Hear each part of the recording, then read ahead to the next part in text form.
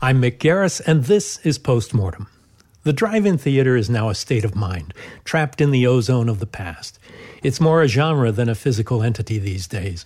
We are a far cry from the heyday of open-air, big-sky poetry of watching movies from your car under a blanket of stars. Now, to quote this week's guest, it's all indoor bull stuff. The sensibility of the drive-in is still there, and it is a kissing cousin of the also late and lamented Grindhouse. Tawdry films were on display there, disreputable stuff that wasn't allowed to sully the movie palaces in the polite parts of town. The drive-in was where you went to see something you couldn't see on television or at the Bijou. It was where you took a date to make out in some semblance of privacy. But it was also a place where filmmakers with more ideas than dollars could sell their wares and find screens for their celluloid children. The drive-in was very much a part of my youth. In fact, I remember clearly being in the back of our family's 1957 Chevy station wagon to see Psycho and the impact that it had.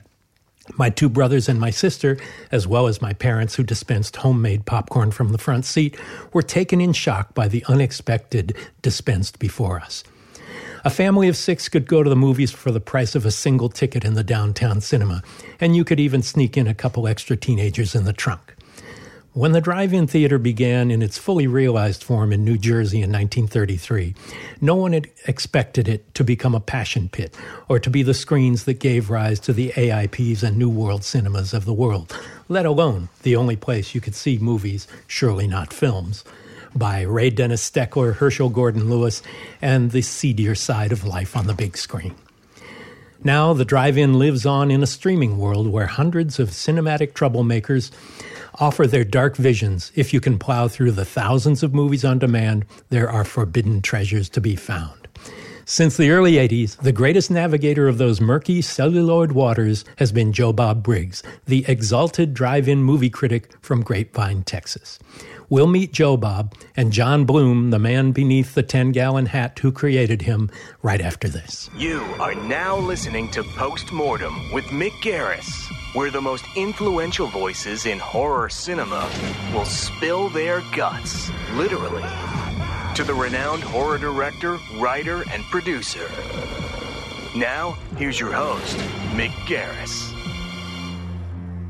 So, John, we first met in 1993. We had talked before that, but we met when you had a part in The Stand, with the memorable line, "Those summer colds are the worst," being the one that most harkens to my mind.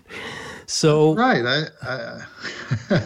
that is a long time ago. I think I had 3 scenes, one of which was cut out. I did the plague makeup. Yes, when you were covered in the Billy Corso, Steve Johnson makeup. Yeah, but my dead body scene was cut out of the movie. So it was too harrowing, I think, for America to see Joe Bob completely covered in grotesque death makeup. But that was a lot of fun. I'd never been to Provo, Utah. Isn't that where we were? It was indeed. We shot everywhere in Utah as well as 5 other states. Yeah. For that.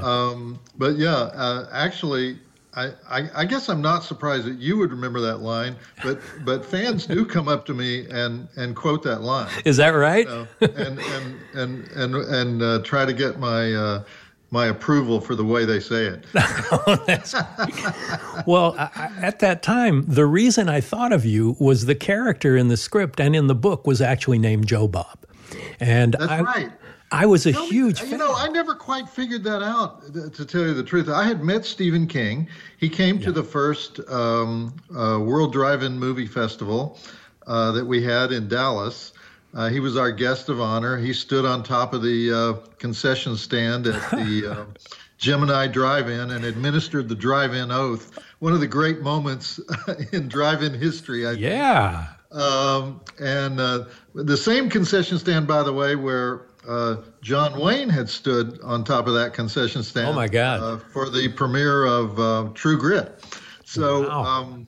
And while we're on the subject, Raquel Welch stood on top of that concession stand for 1 million years BC. Wow, luminary after luminary. Yeah, so anyway, so I had met him, and he was, and he wrote an introduction. He's a very kind man. He wrote an introduction for one of my books, and he was in touch off and on, mostly through email over the years, and I was never able to talk, even though you had some kind of black box way to talk to Stephen King on the set, right? You were carrying around some kind of fancy satellite phone in a suitcase or something where you could call Big Steve at any moment, right? Am I remembering this right? I think that there was an early cell phone, one of those kinds that you carried that Magnavox, the big, like a briefcase sort of thing. It was very ultra high tech CIA style, but it wasn't a constant contact with King. But he was around when we were shooting for about a third to a half of the shoot. Yeah. Okay. I was going to ask him, did you name that character Joe Bob before or after you came to Dallas for the World Drive-In Movie Festival? And I don't know the answer to that. I don't either. The book was 1979, so 78 or 79. So I don't know when. So it was before. It had to be before. Yeah. Yeah. But it was an obvious thought to go to you because it took place in Texas. The character was named Joe Bob. And what I found out was that you not only were an actor, but you were an acting teacher. Do you still teach acting? Oh, I was not really an acting teacher. I was a student of an acting teacher. I would occasionally direct scenes and plays off Broadway in New York. But no. I studied under one of the great acting teachers, a guy named Fred Kerman, who was one of the original Meisner technique guys, from one of the original guys taught by Sandy Meisner back in the old days. Right. All those guys are gone now, but there was this direct connection to the group theater in New York up until fairly recently. I think everybody who studies acting today, they go to college. They don't have those. If you're in L.A. you or can New York, still come to New York. Yes, you can still come to New York and go to those method classes, which I would highly recommend. It's better than the Yale School of Drama, in my opinion. But a little more real world. Yeah, people now mostly. Well, that was in the days when you didn't really go to college to be an actor. You didn't want to waste your 18 to 21 years, when you could get those jobs, So, I was doing that. When you went to Vanderbilt, you were on a sports journalism scholarship. Is that right? Yeah, it's a scholarship. It's kind of one of its kind. It's called the Grantland Rice Scholarship. Mm-hmm. And every year they have a competition for high school seniors to choose the best high school sports writer in the nation. They get these eminent sports writers who gather at the Kentucky Derby. And on Kentucky Derby weekend, they review the finalists. And then on Monday after the Kentucky Derby, they release the winner. And so I was all set to go to a little college in Arkansas, and I got the call that I'd won the award. Now, what's interesting, I don't know how many sports fans watch listen to your podcast, but surely dozens. Yeah, there's not much crossover between horror and sports, but the guy who won the scholarship the year before me is a fairly famous sports commentator on Fox Sports named Skip Bayless. He was previously on ESPN. He's even I've heard of him. Okay, kind of a controversial guy, and he was a controversial guy at Vanderbilt when I was the sports editor and he was the sports columnist, and I would constantly have to chide him for writing 100 inches when he was supposed to write 20. Long-winded. But anyway, there's a little. It's the only scholarship of its kind. It's like an athletic scholarship, but it's for It's for writing. It's for sports writing. Fascinating. They expect you to go into sports writing when you get out of college, but most of us do not. But you did for a while. I mean, you were a sports journalist, were you not? For a Dallas newspaper? That was before. When I was in high school, I was a sports writer at the Arkansas Democrat, which was the crummy second paper in Little Rock, the afternoon paper. And I would go in before school and after school. And that's actually where I learned to write. I never really had any training other than, you go in at 6 a.m. and they make you write 8 stories before 7 a.m. And so that's how that was the best training of all, because it was just write. You don't have time to stop. You don't have time to think about it. Just write. In fact, the very first day that I was 13 years old, and I went in the first day on my job. I was an apprentice copy boy, and they gave me a bunch of baseball scores to write up, and I started to write them down on a yellow legal pad. And they said, "What are you doing?" I said, "I'm writing this story." And they said, "Oh, we don't have time for that." And he jams a piece of paper in an old Underwood upright, and he says, "You type it directly on here." And I was like, "Really? You mean I compose it in my head while I'm typing?" It's like it was a new concept to me. And he said, "Yeah, we don't have time for that shit. Just put it down like this." And so. So I had to take typing. Right. That was in junior high for me. Yeah. Yeah. Right. So at that time, but how long did you intend? Was this a 4-year course at Vanderbilt, or a year or two, or did it lead to a degree? It's just a scholarship. You can do whatever you want at Vanderbilt. I mean, they just give you the scholarship, and then they give you a stipend in the summer, and it's sponsored by the Thoroughbred Racing Association. And so you're expected to go in the summer and work at the racetracks, which I did. I worked one summer at Lexington, Kentucky, doing the breeding and foaling. You don't want to know about horse breeding. It's the most disgusting thing in the world. And we'll stick with drive-in movies. Yeah. And I was a stable boy. I had the most disgusting part of the job. And then in the other summers, I was at the 3 big tracks in New York, Aqueduct, Belmont, and Saratoga. You work there in the summers, and you learn all about thoroughbred horse racing. And they hope that you'll go on and be a great thoroughbred horse racing rider. So far, since the scholarship was instituted in 1955 or something, the number of people who have gone on to be great thoroughbred racing riders is 0.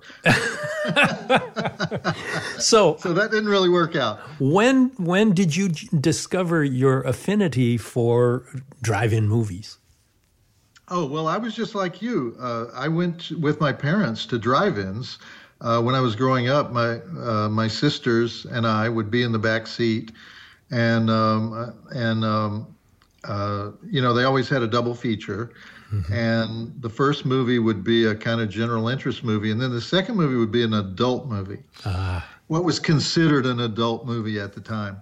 And so the goal of me and my sisters would be to try to stay awake for the adult movie. My sisters never made it, but I would occasionally make it. Now, when I say adult movie, a naughty Jack Lemmon comedy. Oh, okay. Something saucy like that. Yeah.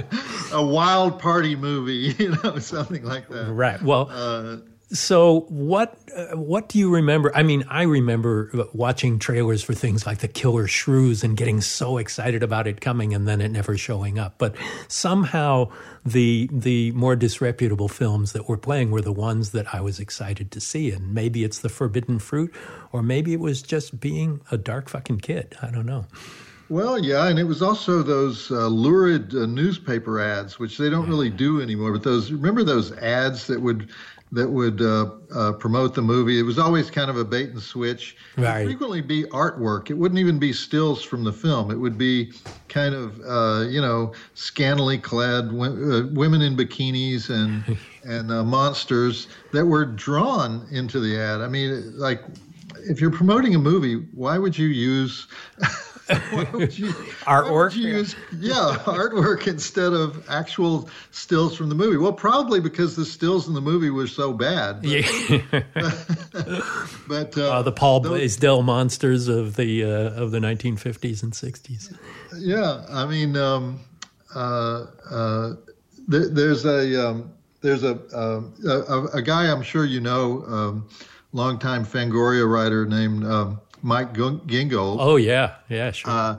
Recently put out a book of all those ads called Ad Nauseum. It's really wonderful just to thumb through it and look at and think, oh man, why can't we do this today? Where did this P.T. Barnum type showmanship go?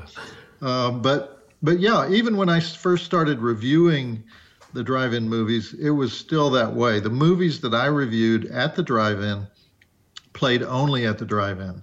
Right. And really, when I started, it was only me and Bill Landis in New York, right, who were reviewing these movies. He would review them in Times Square. Those of you who don't know who he is, he edited a fanzine called Sleazoid Express. Right. And he was a flamboyant guy, very into the the subculture of Times Square, especially the gay subculture. Mm-hmm. And he would go into those theaters and review not just what was on the screen, but what was happening in the theater. And so I was kind of doing the same thing at the drive-ins in the Deep South, and so we got to know each other. And the only other person that was writing, the movies were considered trash. Right. Mainstream media didn't review them at all. They were considered disposable. Even the producers considered them disposable. I mean, Dave Friedman and guys like that. Yeah. Yeah, they didn't even bother to save the prints. You know, to this day, you know, Arrow Video or one of these companies will call up an old guy like that and say, "Hey, we want to re-release your movie," and he'll say, "Why?" Well, do you remember the first drive-in movie that could be described that way, that impressed you, that kind of hooked you and made you, there's more to this than it seems? Yeah, it was probably, it was a weird one called The Grim Reaper. Mm-hmm. It has many titles. I think the title that they use now on IMDb is Anthropophagus. Oh, yeah. Anthropophagus. Yeah. Obviously, it could not be released in America with the title Anthropophagus. and so they called it The Grim Reaper and had many other titles. I was never clear at the time whether it was an American movie, an Italian movie, or a Greek movie. I tried to figure it out, and I couldn't. And that's part of the... that's partly because in those days they disguised the origins of the movie because they wanted everything to be perceived as American. Right. They changed the name of the directors and all that in the credits. Oh, they would change every Italian name to John Smith and Gordon, Smithson and so and even all those great Italian directors that we revere today. All had fake names that they used at one time or another, and they all did things like put a carton of Kellogg's cornflakes on the table in the scene, so that there would be some connection to America, so that they could get that U.S. release, because that's where the money was in the North American release. And it's funny that and then years later. When another generation discovers the films and they go over to Italy to meet these guys, they're just like the American exploitation directors. They're like, why? Yeah. Who are you? Junk? Yeah. What movie? Yeah. What was the first one that you reviewed as Joe Bob Briggs? It was Anthropophagus. Oh, it was. Okay, the Grim Reaper. Yeah. Right. I mean, if you want to say as a child, what did I? What formed that connection for you? Probably probably, I remember being really, really scared by when I was really young, and I don't even know how I was allowed to get into the movie. Whatever Happened to Baby Jane? Oh, yeah. Which I saw, which I think is in, is it in some widescreen format? Yeah. I think Warner Brothers recently released it widescreen. I remembered it as being just overpoweringly threatening.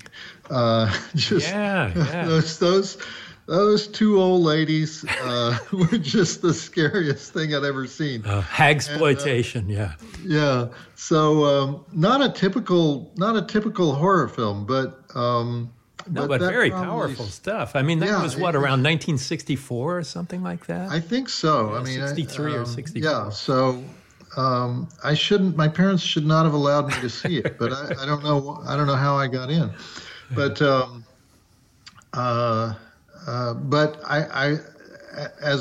when I was older, probably, and I did not see it at a drive-in. I saw it at a walk-in theater. But when I first saw, it was a midnight show. I saw Texas Chainsaw Massacre. Oh yeah. And if you remember the very beginning of it, where they have the crawl, they have a text crawl, and they have the narration. A narration by.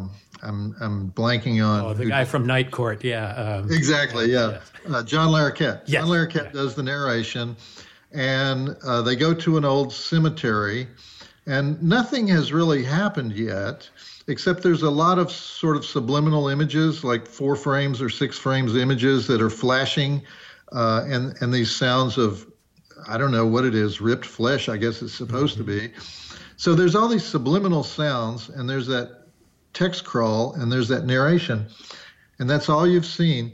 There were people walking out of the theaters. There were people walking out. Wow, just from the introduction. Just from that, just from the fact that it's called the Texas Chainsaw Massacre, and that emotional setup that Tobe Hooper did, they're already walking out, and I'm thinking, oh my God, I've never seen anything like this. Wow, so the potency of it, the power of this visceral movie, is that what kind of connected you to it? Yeah, and I think Tobe never really got credit for that aspect of it, of all that stuff that he did alone in the editing room. All that stuff that he packed into the background of the movie is kind of what makes it work, because it's one of those movies where a lot of the stuff in it is a bit goofy. Yeah. And if it didn't have that, if it didn't have that soundtrack on it, and if it didn't have those sort of secret images on it, you would be laughing. And there is no musical score. Tobe is co-credited with creating just the soundtrack, which he was beating like trash can lids, and he was just bowing things, and just, it's a brilliant, effective subliminal score without being musical. Yeah, I always point out to people that in the dinner scene, the final scene, or I guess the next to the last scene, Grandpa keeps dropping the hammer, and they keep putting it back in his hand. Why aren't we laughing uproariously at that? Yeah. Why isn't that hysterically funny? Because everything before has created such tension that we can't laugh at the meat hook and all of that. Yeah. So that was probably the most influential early movie that I saw. Yeah, that's 1974. Because I didn't see Night of the Living Dead until later. Oh, me too.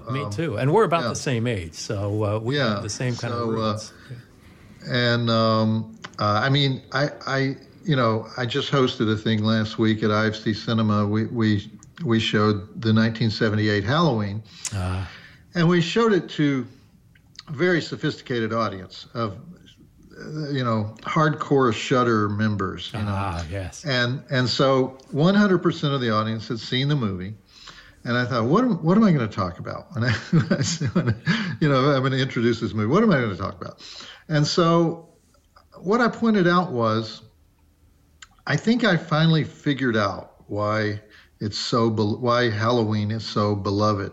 Yeah. And why the Texas Chainsaw Massacre and Night of the Living Dead, which both came earlier and were both equally brilliant horror films, did not really start trends, did not really develop that hardcore fan base. Certainly not in the mainstream like Halloween. Yeah. They were well known. And I think the reason is you could watch Night of the Living Dead or you could watch the Texas Chainsaw Massacre, and at that time, you might think that film was made by a madman. Yeah. That film was scary in a way, not just scary as a film, but scary in that I don't know if I want to go into that part of town to watch it. I don't know if I want to go to the drive-in on a night when they're showing that. I don't know if I want, certainly the parents are not going to want their kids to see that. And then Halloween comes along, and even though, John Carpenter grew up in Kentucky, but he went to USC. Right. He went to USC with all of those. He went to USC with John Milius. Okay. Yes. So John Milius is making movies. John Carpenter's making movies. And they shoot it in South Pasadena. It has that Hollywood shine. I don't care how low the budget was. It had that Hollywood shine. It's polished. It was safe. Yeah. It was safe to put it in the multiplex. It was safe to put it in your neighborhood theater. It premiered in Kansas City. So I think the reason it has the reputation that it does is that it was the first controlled terror, where Hollywood had figured out how to do it right. Now, I'm sure John Carpenter would say, well, it's not a Hollywood movie. We were outside the system and whatever. Yeah, but you had all these Hollywood guys around, and it was made in L.A. And And it was Jamie Lee Curtis, the daughter of Janet Leigh, And so it had it. So all I'm saying is, it's brilliantly told. I mean, a brilliant movie, brilliantly told, but it has that safe. It has that safe look about it. Yeah, it's brutal but polished. Yeah. And it's called Halloween, so that also opens a door to a very wide audience that might not otherwise. Exactly. Yeah. Exactly. So it doesn't seem like an outsider movie, and that's really interesting. Yeah. So that's great. Well, tell me about how this persona of Joe Bob Briggs came about. I'm sure a lot of people don't even realize that you are John Bloom and not Joe Bob Briggs, but the reality is you overlap. Yeah. I mean, Joe Bob is an exaggerated version of myself. I've become Joe Bob so much that sometimes people call me up and they say, "We'd like you to write an article for us," and I say, "John Bloom or Joe Bob?" And they say, "Who's John Bloom?" Exactly. Yeah. So no, I was trying to finish a book. I had a true crime book called Evidence of Love. Mm-hmm. And you had a bit of a career as a true crime writer as well. I was an investigative reporter in Dallas. And at the paper I worked for, the Times-Herald in Dallas, they needed a film critic. And my friend was the entertainment editor, and I said, can I be the film critic? Because I'm tired of having to run off and do these articles all over the country because I can't finish my book. And so I like the idea of being the film critic where I can just watch the films. And she says, "Do you know you have to watch all the films?" And I said, yeah, I'm up for that, And so I started watching all the films. And I said, but I made a deal with her. I said, rather than do a separate article for every single film, I'm going to do one big article on Friday when the films come out. And I'm going to have, a lot of copy on the two best ones, and then some short reviews appended to that on the lesser films. Okay, so this plan doesn't work out, though, because I start watching the movies, and I hate all the Hollywood mainstream movies. Endurable stuff, yeah. Yeah, and they have all this artwork that's supposed to go with the Hollywood mainstream movies. They don't have artwork for Anthropophagus. They don't have artwork for swinging waitresses. And so, I'm realizing, and they don't have artwork for the foreign films either. Right. And so I'm like, instantly, this is a problem, and I'm thinking, well, why aren't they reviewing, the two kinds of films I liked were the foreign films, because I'm in Dallas, Texas. Right. There's 50,000 foreign films out there. One a week gets to Dallas. The odds are pretty good that's going to be a good film. Right, okay? Right. And then I like the ones that premiered at the drive-ins and had those lurid ads. And so I would call up the distributors. I remember calling up Lon Kerr, this guy. You ever met Lon Kerr? No, he ran a company called Motion Picture Marketing that was run out of an apartment in Marina Del Rey. MPM, yes, I remember them. Yeah. And I would call up Lon and say, Lon, I'm about to go watch Eager Beavers, but I have a suspicion that that's the same movie that I saw last year. And he says, oh, yeah, let me check that. Oh, yeah, Swinging Waitresses. That's Swinging Waitresses, Eager Beavers, same movie. Yeah, we're sending it around the country again, different title. And then I would say, well, and then when I call him up, say, Lon, I need a still for this movie. He says, you know what? He says, go over to this theater. The guy there is Vinny. Go over there at 10 o'clock on Thursday morning. Have him run the film for you. Wherever you find something that you like, tell him stop the film, cut a frame out. Take the frame. And that's how we got stills for these drive-in movies. The respect for cinema, yes. And so, so the guy that, so anyway, I created Joe Bob in order to be a way to talk about these films in a positive way. Right. People don't realize that there is a great deal of scholarship in this. You genuinely love the movies. You genuinely know the movies and their history and how they led to one another. And it is incredibly positive and an embracing and a love of this kind of gutter cinema. Yeah. And the column was created called Joe Bob Goes to the Drive-In at a time when we were not supposed to review these movies. At respectable middle-class newspapers, you didn't review these movies. And so I conspired with the entertainment editor to put it in a part of the paper. Editors don't read their newspapers. The editor of the paper never reads his own paper. Right. He reads the front page and he reads the front sports page. That's it. And so we decided to put it in this Friday section that was full of discount furniture ads, and it was greasy. The ink came off on your hands. And we put it back on page 26 FF or something.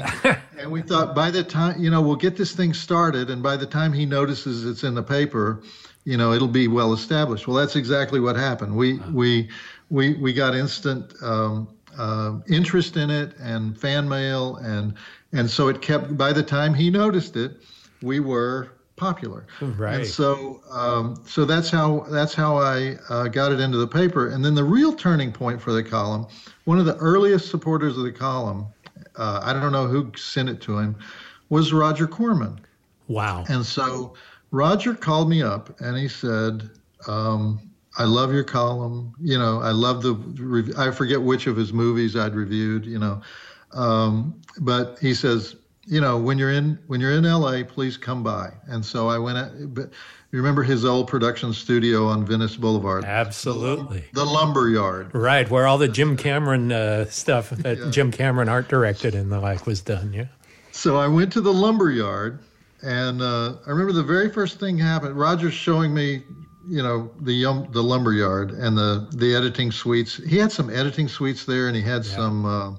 He had a kind of a Star Trek spaceship set there. Battle Beyond the Stars and all of that at that time. Yeah. And there's all these parts of the lumberyard that are still a lumberyard, and they throw all this junk from the old movies into a pile in the corner. And I'm looking over into the junk, in the lumberyard, and I said, Roger, you threw away the mutant. That's the mutant over there. And sure enough, you remember that what movie am I thinking? Forbidden it was originally World? called Mutant. What Forbidden World? Exactly. Yeah. It was originally called Mutant. Changed the title to Forbidden World and said, Roger, you cannot throw away the mutant. Somebody wants the mutant. Let's go get the mutant. And I remember, and the PR person for New World actually went over and said, he's right, Roger. We should save this. And she goes and literally takes it off the trash pile. And I was like, so anyway, Roger, I do the drive-in totals at the end of every introduction to a movie. Those are directly from Roger. Really? The blood, beasts, and breasts thing? Yeah, my conversations with Roger, because you know how he loves to talk about theory. He loves to talk about exploitation theory. Right. He's been on the show and talked about it, yeah. Yeah, so I would ask him questions like, Roger, do you always need naked women in the movie, in any kind of movie? He says, that's a very interesting question, Joe Bob. My feeling is that you should always have 3 females with breast nudity in most films, and that would be a female lead who is nude in 2 scenes, one near the beginning of the movie, one near the end of the film, and 2 other women, supporting actresses, who are nude in 1 scene each. Those 4 scenes will make the viewer believe that he has seen a lot more than he has actually seen. It's very professorial. Yeah. Yeah, he had this down to such a science. He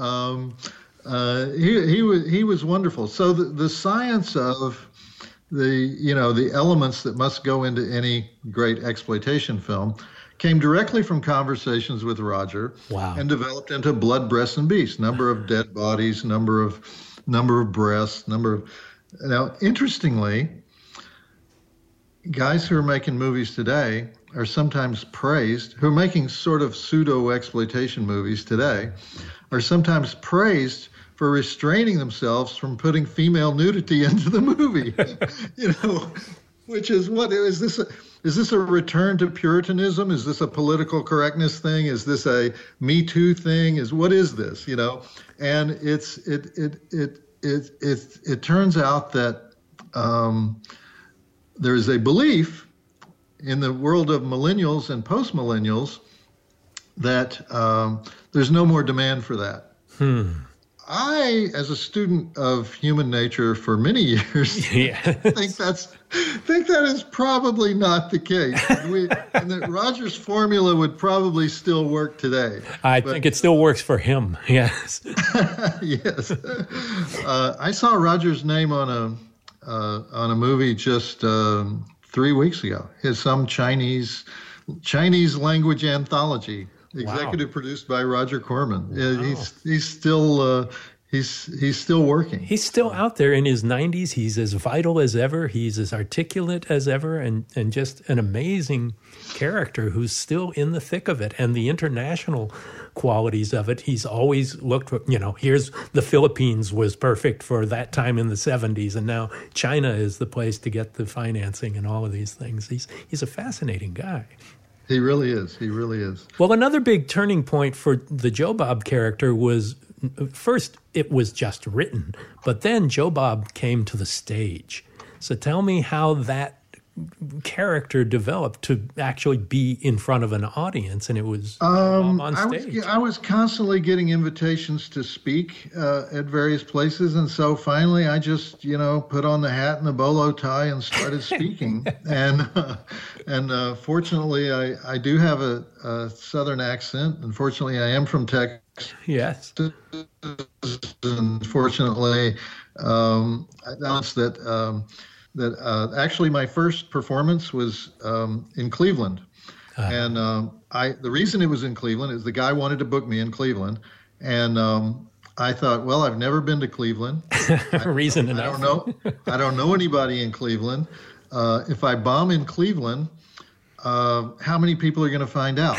And so I went to Cleveland.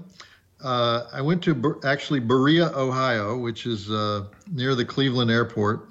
to the Berea Convention Center, which is also Berea High School. Uh-huh. And they have an auditorium there. And I thought that I would go in, do the show, get out, and it would be good practice.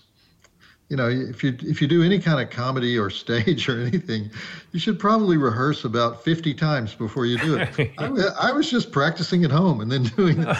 And so I go to Berea, Ohio, and halfway through the first act, first of all, the thing is sold out.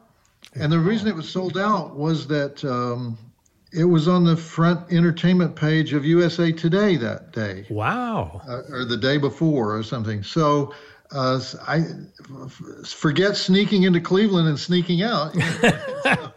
So about halfway through the first act, I forget my lines. Fortunately, I had all these country western parody songs that I could go to at any time, and I had a band. Wow. And so I would just say, okay, we're going to the next song, and I would sing these songs, and while we were singing the song, I would try to remember where I was in the script. And it was really shaky throughout like that. But I managed to get through the thing. When it was over, I didn't know how to get off the stage. And so I just kind of walked down into the audience and walked out into the lobby and said good night. And the audience followed me into the lobby, and I did 20 more minutes in the lobby. This is like an Andy Kaufman routine. I know. And so people have come up to me over the years and said, I was there that night, that you did that thing in Berea. And I was like, oh my God, you saw that? But so many people have told me they were there that it's far more people than could have actually been there. But from then on, I was like, oh my God, I'm never doing this again. Oh yeah. But then of course somebody wanted to book me 2 months later, and I started. In the early days, I always worked at a club called Wolfgang's in San Francisco, in the North Beach area, and I was the only comedian that worked there. All of the acts were punk bands. Oh, interesting. And you're surrounded by strip clubs on the North Beach at that time. Yeah, I would be there on a Wednesday night, and they were really kind to me. It was the guy who owned Fillmore West, the same guy. Bill Graham? Yeah, it was his club. But it was his tiny venue, Right. And so I would work there. They were the guys that told me, the first night that I worked there, they said, okay, we owe you $1,000 or whatever it was. How do you want it? And what they meant was, do you want it in hundreds or 50s or whatever? And I said, oh, well, let me give you my address. You can mail the check. And the guy says, never do that. And I said, what do you mean? Never do that. He says, you're working in nightclubs now.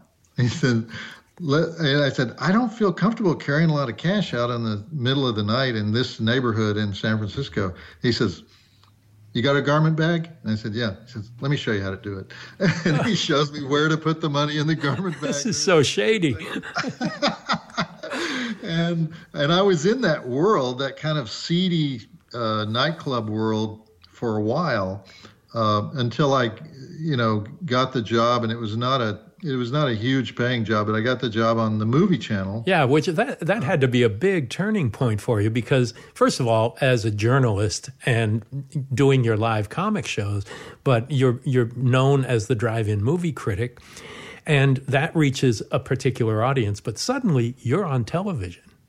And I was actually just hired to be a guest, a guest host for 1 month of shows, 4 Friday nights on the movie channel, and they liked it. It was just the lazy boy recliner with the horns on the back. That was it. Right. It was me in the chair. No trailer yet. None of that stuff yet. And and so they liked it enough that they said, well, come back for another month. So I came back for another month, and I came back for another month.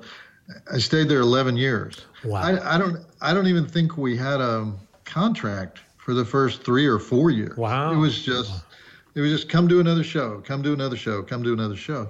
And so the show just kind of developed organically. And I said, from sitting in the chair staring at the camera, it was like, maybe we should add this, maybe we should add that, maybe we should have a guest, maybe we should have a male girl, maybe we should have, anything that fit the world of drive-in movies. So we just kept adding things and adding things and adding things. And then finally, after 11 years, they changed format. They said, well, we'll be winding up the show. And we did a farewell show, and we threw the hat into the chair and everything. I remember. And then like 2 or 3, not very long, I mean, maybe 2 months later, Turner? Phil Oppenheim, one of the head programmers at TNT, calls and says, do you want to do another show? I was like, yeah, what do you have in mind? He says, well, pretty much what you were already doing. I said, we still have those sets. He says, really? Oh. Yeah. I said, yeah. And I said, and so, I mean, with maybe 2 months off the air, and then suddenly I'm back on TNT. With Monster Vision. With the same set, only now that's it's amazing. Monster Vision. Did you have to change the name of the show because of the Turner contract? Probably not. Oh, you could have still called it Joe Bob Goes to the Drive. Yeah, they didn't care. But Monster Vision existed before me. They had a show called Monster Vision. I was just moving in to be the permanent host. They had a lot of guest hosts who did Monster Vision. So I was moving in to be the permanent host of Monster Vision, and I was there for 5 years. So I was pretty much on the air for 16 solid years, and those are years of 52 weeks a year.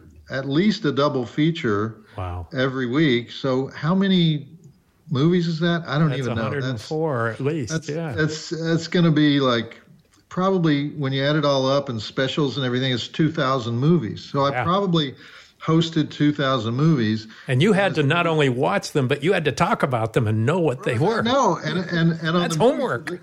What made the movie channel so wonderful is the network really didn't care about this show. The programmers loved the show, but the high sheriffs at the network, they never watched it. They didn't really care what was on in the middle of the night.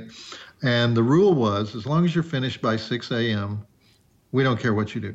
And so, the programming day starts at 6 a.m. You can finish at 4:30. We'll finish with, we'll fill in with cartoons. And so we had no format rules. Yeah, I could talk as long as I wanted to talk. So it was your baby, and you could do whatever you wanted. Yeah, unless people wrote hate mail. Unless I got in trouble. Did that happen? Only time it did happen. One time in particular, we had little small problems, but one big one was when I made a bunch of Kathy Bates jokes when we were showing Dolores Claiborne. Oh, boy. And apparently the Kathy Bates fan base is so rabid that they thought I should be fired because they were implying that I was advocating wife abuse. Oh, because of the nature of the movie and the fact that she had been, I forget the wonderful actor who played the abusive husband in the spaghetti strap T-shirt, and they didn't realize that you and Kathy had both appeared in The Stand. That's right. And so that got to the top, and it's like, why is he saying these, anti-woman stuff on the air? Is he saying this every week? What's going on here? And, we had to explain ourselves, and it came just short of a formal public apology. I'm opposed to formal public apologies. And tell me the philosophy behind that. Well, and the reason is, first of all, they always sound phony. They always sound like you're just trying to protect you're just trying to cover your ass. Right. I invite people to continue to talk about whatever they're mad about.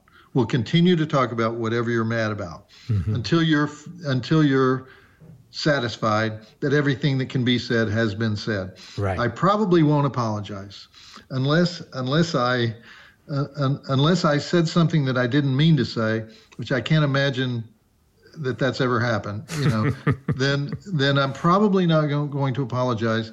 And the reason I don't think it's a good idea to apologize, whether it's me or Coca-Cola or United Airlines or whoever it is that it empowers a certain type of a little bit unbalanced people who are out there who will start another crusade about something even sillier.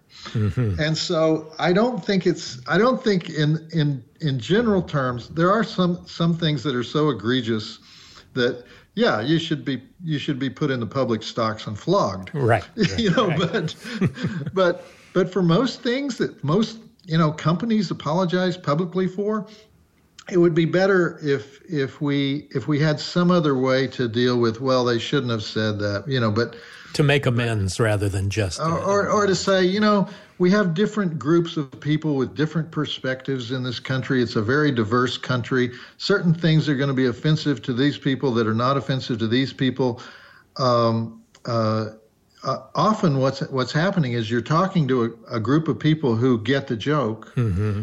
But the protest comes from way outside. It comes from way over here, from people who have never seen you before. They're not only are they not in on the joke, they're not even aware of who you are. And so they take something totally out of context. They say, oh, there's this guy who's doing this horrible stuff. And especially, I would say, my non-apology policy. People say, well, you can't do that in this world because we're too divided, and we've got white supremacists out there, and we've got truly evil people out there, and everything.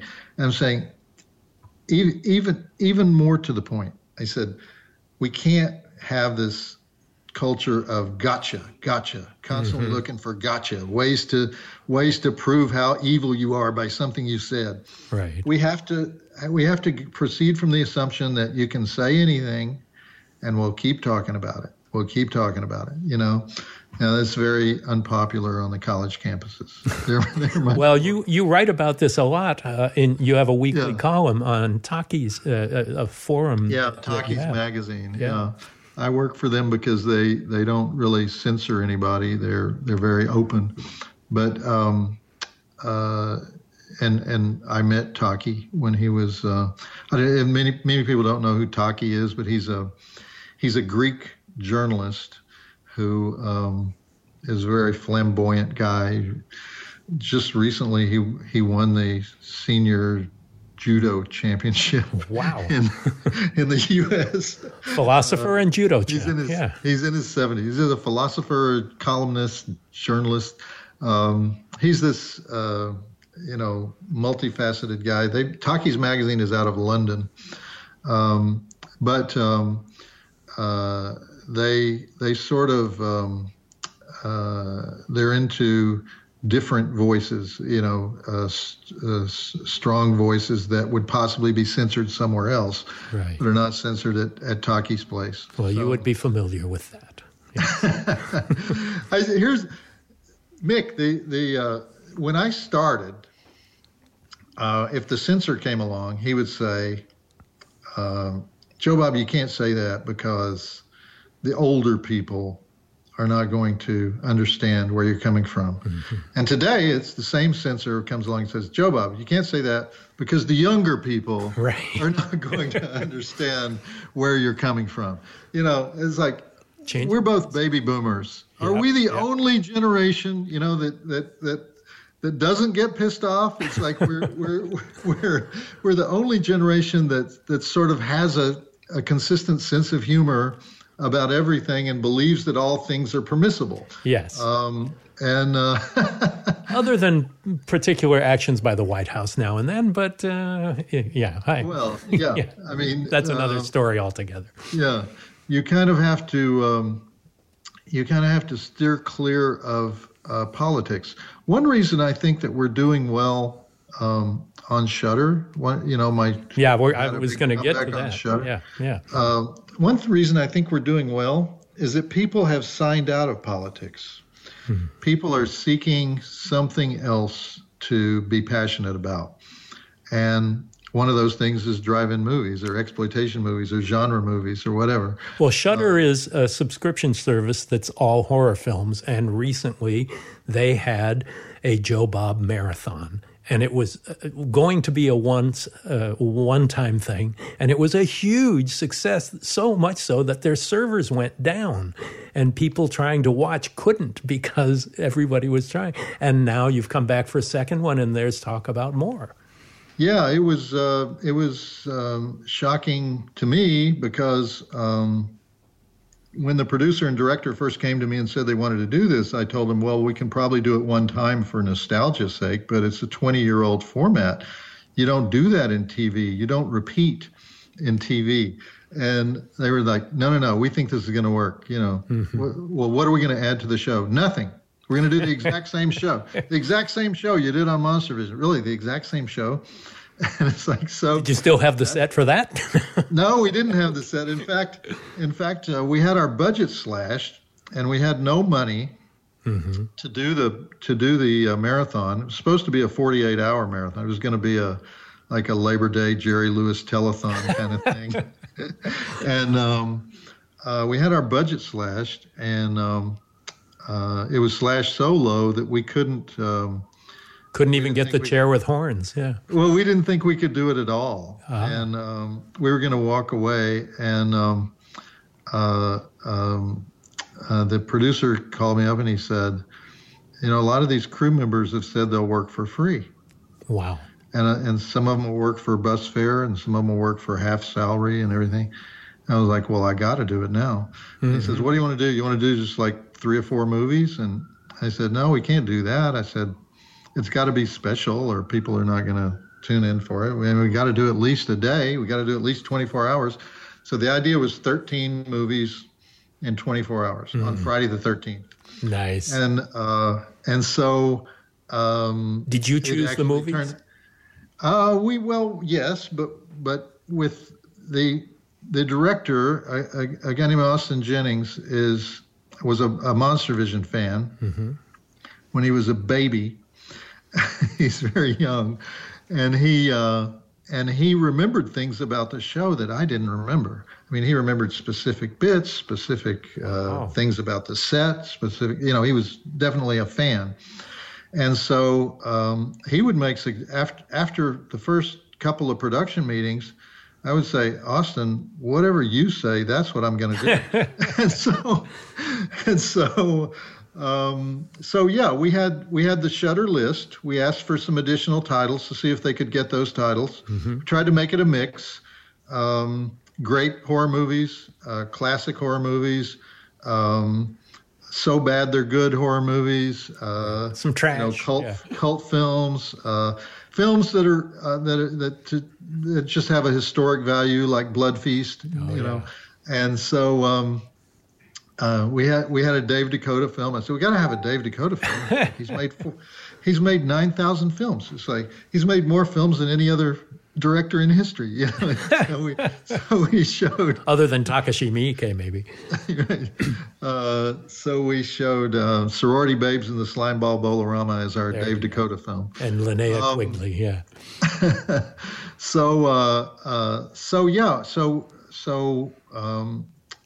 When we announced it, the first guy who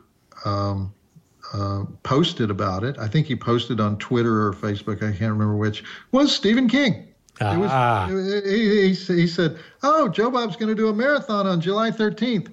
I will not miss it. I'll be there. Something like that. Full circle. So it was like, so I call Shudder and I say, well, what do you think? And they say, we didn't really expect this level of interest. And I was like, okay. So on the night that it happened, I tuned in at 9 o'clock when it's supposed to start because we wanted it to be appointment TV. We're going to hold back we wanted people to show up and be on the social media and enjoy it all at the same time. So I start getting these texts. What's wrong with this fucking thing? Oh, no. I'll never give another dollar to this company. Who did this? And it's coming in on the email. It's coming in on the, for about an hour, and then after that hour, the messages suddenly shift, and it's like, OMG, OMG, OMG, OMG. Wow. Joe Bob, do you know what's happening? Do you know what's happening? No, I don't know what's happening. I know everybody's pissed off. You broke the internet. Yoo-hoo! The internet. It's like, is that a good thing? Oh, that's a great thing. Can anybody see the show? No, they can't see the show because you broke the internet. Well, I kind of wanted people to see the show. I kind of worked hard on, it's like, no, this is great, Joe Bob. And so these little viewing pods developed of people that were sharing their anguish at not being able to see the show. And then occasionally they had these engineers working through the night, and occasionally it would come back on smart TVs. If you had a smart TV, you could watch it. If you had a laptop, you couldn't watch it. And it would be available on phones, and then it would be, and so they would say, I've got it. Some guy in Akron says, I've got it. And he starts streaming it on Twitch for all the other people that can't get it. And then one of the guys got banned for life from Twitch. Because he was streaming your show? Because he was streaming the show. And we were like, we had to make an appeal on his behalf and try to get him reinstated. And so this fan base developed, both of the old fans and some new fans that were created, by this event. And they made the decision the next day to go ahead and post the whole thing on demand the following day, in order to, the natives were restless. Yeah, you had to. And then, so you've done another set, and what does the future with Shudder hold for Joe Bob and the Drive-In? Well, we're doing a Thanksgiving marathon called Dinners of Death on Thanksgiving night at 9 o'clock again. Hopefully we won't spill a Pepsi on our Commodore 64 or whatever we run the system on, but we're gonna have it's a mini marathon. It's only 4 movies, but it's called Dinners of Death. It has one of my favorite movies of all time in it. They don't like me to tell the titles. Okay. I can't reveal the titles. Okay. On Christmas, we have a Very Joe Bob Christmas mini marathon. Nice. On December 21st, which is the Friday before Christmas on Tuesday, and another mini marathon with 4 movies. And that mini marathon is one franchise. Okay. I can say that much about it. Okay. With a very special and distinguished guest. Ooh. Then we're going to do, in March, we're going to do a weekly double feature for a while. Nice. So we can look forward to the holidays with Joe Bob Briggs. Exactly, yeah. That's great. Well, I really appreciate the special distinguished guest we've had today on Postmortem. And well, thank you, Mick. First time we've seen each other in a while. We got to talk about your hair. There are 2 guys in horror. There are 2 guys in horror who still have the 80s hairband hair. I the whole time I've been talking to you, I feel like I've been talking to the bassist for Whitesnake. Because and that's you. And do you know Kevin Van Hentenryck? I don't. Kevin Van Hentenryck, he's the star of Basket Case. Oh, okay. Yes, of course. I know who he is. Yes. And he's famous for his hairband hair. His curly hairband hair, yeah. I just saw him 2 or 3 weeks ago. He still has the same hairband hair, and so do you. But I didn't for a long time. Well, we're gonna start a website called Hair of Horror. And you're gonna be the number one. You're gonna be the number one guy on culprit. Yeah.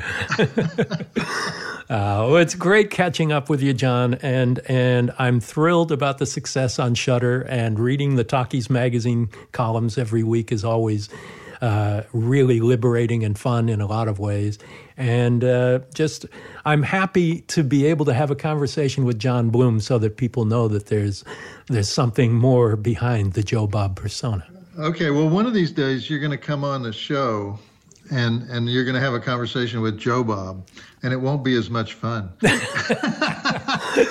Anytime. Then I'll really gig you. Anytime. I'm ready. Okay. All right. John, thanks so much. That was really great. Hey everyone, Joe Russo here, Mick's Postmortem producing partner. Are you a listener in the Denver, Colorado area? Well, don't miss our guest this week, Joe Bob Briggs, live and in person at the Denver Film Festival this Saturday and Sunday, November 10th and 11th. You can find tickets at denverfilm.org. If you're enjoying Postmortem, it would be a great favor to us for you to rate and review and subscribe on iTunes or your favorite podcast app. You can access all of my video interviews and behind-the-scenes documentaries, things like that, at mickgarrisinterviews.com. Reach us on Twitter at PostmortemMG and on Instagram on PostmortemGram. Thanks a lot for listening. Thanks for listening to Postmortem with Mick Garris. Download new episodes every other Wednesday and subscribe on iTunes.